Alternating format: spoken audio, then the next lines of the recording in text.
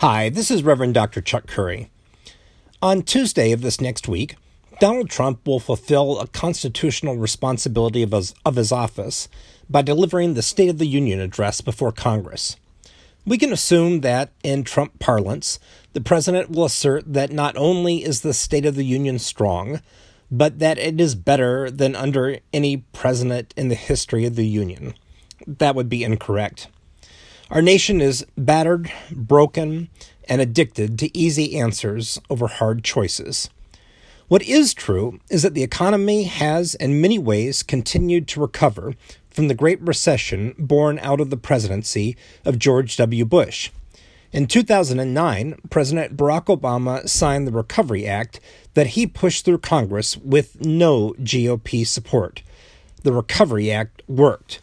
Still, as President Obama noted in his farewell address last year, much work remains.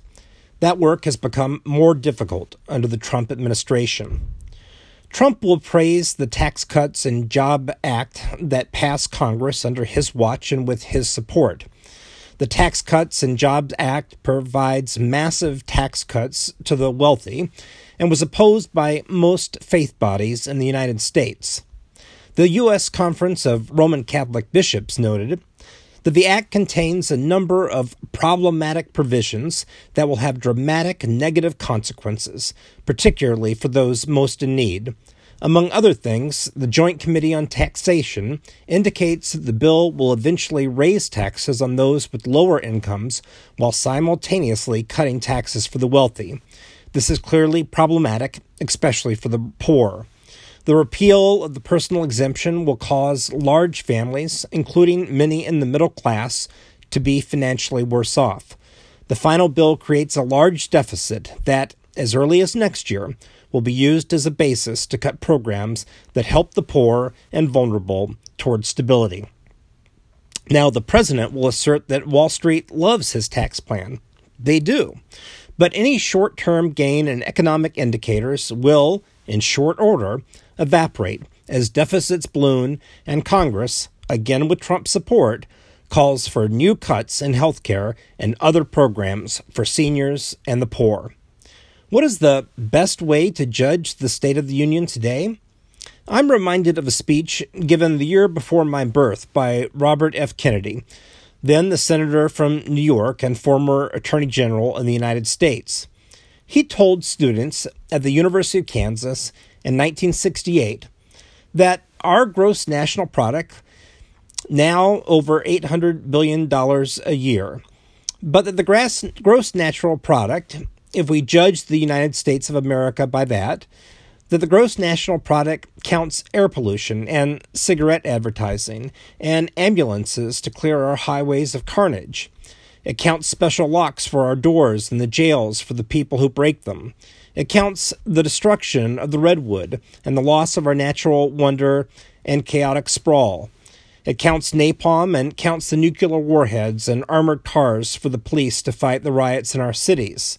It counts Whitman's rifle and Speck's knife and the television programs which glorify violence in order to sell toys to our children. Kennedy continued, "Yet the gross national product does not allow for the health of our children, the quality of their education, or the joy of their play. It does not include the beauty of our poetry or the strength of our marriages, the intelligence of our public debate, or the integrity of our public officials. It measures neither our wit nor our courage, neither our wisdom nor our learning, neither our compassion nor our devotion to country. It measures everything, in short, except that which makes life worthwhile. And it can tell us everything about America, except why we are proud that we are Americans." The United States is an exceptional nation.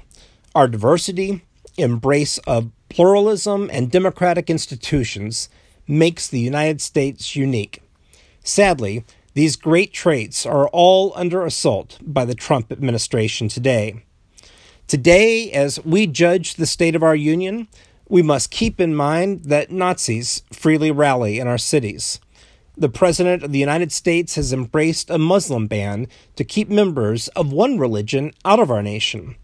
Immigrants and women are taunted with racist and misogynistic slurs on social media. Those taunts come from cowards who hide behind anonymous Twitter handles, but also from the president himself. Economic indicators alone do not show us the state of our union. We are more divided in our nation than at any time since the Civil War. The president and his allies stoke that division for partisan gain. As a minister in the United Church of Christ, and as a parent and a professor, I believe that the state of the union can only be strong when our political leaders put the common good of our nation over temporal political gains of one party or another. Every day, Americans face racism, sexism, homophobia, and the moral evils of a now unchecked tax policy that allows the gap between the rich and the poor to thrive while poverty grows. For the majority of Americans who reject the rancor of today, I say that the state of our union is weak, but the people of this country resilient. We must, through our colleges and university, churches, mosques and synagogues, city halls and state capitals, resist the politics of our time and reassert a moral vision of our nation in which all are lifted up and none left behind. Thank you so much for listening. God bless the United States of America and all those across this globe.